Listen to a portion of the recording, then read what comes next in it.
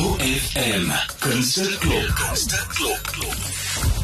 Die Vrystaat Kunstefees is hierdie jaar beslis in volle feesluim. En Maritse Barlow sluit by my aan, Literatuurfees bestuurder, direkteur. Maritse, hoe stel ek jou voor? Sommige net koördineerder.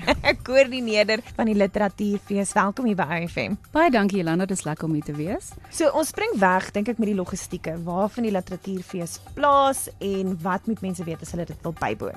Yes. Okay, so in die eerste plek gaan die Literatuurfees plaasvind van die 2de tot die 8ste saam met die gewone fees. En mense wat liefhebbers is van die fees, van die Boekwurm, sal onthou dat ons altyd ons grootste plek waar ons gesprekke doen is die ATKV Boeke Oase, wat dan nou in die Eeufeessaal is, soos altyd. Exclusive Books gaan ook daar wees om boeke te verkoop. En Jill van Jill's Food Company, sy gaan daar wees met lekker dinge om te eet en te drink. En dan bring Netwerk 24 hulle feeskafee tent wat langs aan die Eeufeessaal sal wees. So al ons gesprekke vind daar plaas. Daar vind wel paneelbesprekings ook plaas en ons gebruik ook bietjie die kanselierskamer in die Eeufeessaal. En dan 'n baie belangrike ding, al die gesprekke wat geadverteer is in die programboek wat by Nallen sou plaasvind, gaan nou op kampus wees. By die EBW Ekonomiese Bestuurswetenskappe gebou in die auditorium reg oor kan die Wynand met Ton. So mense kan ook net 'n aantekening daarvan maak. As die Literatuurfees iets vir jou is, gaan maak jy nou 'n draai by vrystaatkunstefees.co.za. Maar dit is 'n Barlow wat by my aansluit. Daar is 'n dieper tema hierdie jaar van die skrywers wat julle genooi het. En hoekom het julle op dit besluit en wat is van hierdie temas en gesprekke wat dan gaan plaasvind? Ek bly jy vra my daaroor, Jolanda, want dit is nogals iets wat na in my hart ook lê self. Ek is self 'n musiekterapeut en ek dink ons is almal as wêreld is ons deur 'n baie moeilike tyd. So dis my belangrik dat ons ook skrywers hê wat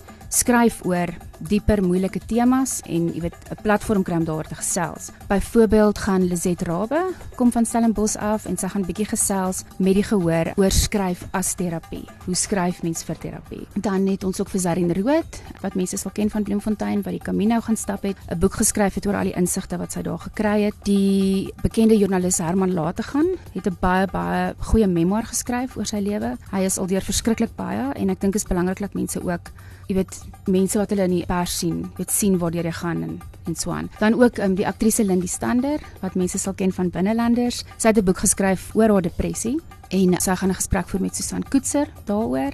Daar is ook 'n tikkie goeie nuus vir boekwurms soos ek, 'n all-access pass. Yes, ek het baie hard geveg daarvoor, want ek weet daar is mense wat fees toe kom en graag soveel as moontlik boekgesprekke wil bywoon. So ons het 'n all-access pass hierdie jaar, wat jy op webtickets kan kry vir R420. Dit klink dalk baie, maar in ag geneem dat al ons gesprekke R35 is, vir R420 kan jy, ons het 12 gesprekke per dag omtrent, en kan jy soveel as moontlik bywoon as wat jy wil. Maar dit is 'n Barlow van die Vrystaat Kunstefees wat by my aansluit. Ons gesels oor alles wat hierdie jaar op die Literatuurfees program is. Wat se bekendes het julle nog vir ons saamgebring hierdie jaar? Ruda Landman, wat 'n groot liefhebber is van ons fees en 'n groot hart het vir ons fees. Sy gaan weer hier wees met haar Ruda om 11 gesprekke. Sy gaan 4 gesprekke hê. En dan natuurlik 'n groot geliefde, Jaco Jacobs, gaan 2 kinderstorie-ure hê vir die kinders, wat kinders kan gratis bywoon.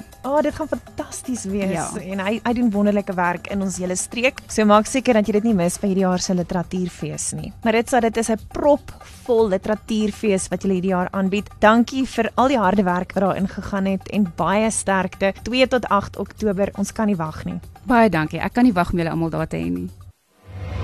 OFM Kunsteklop.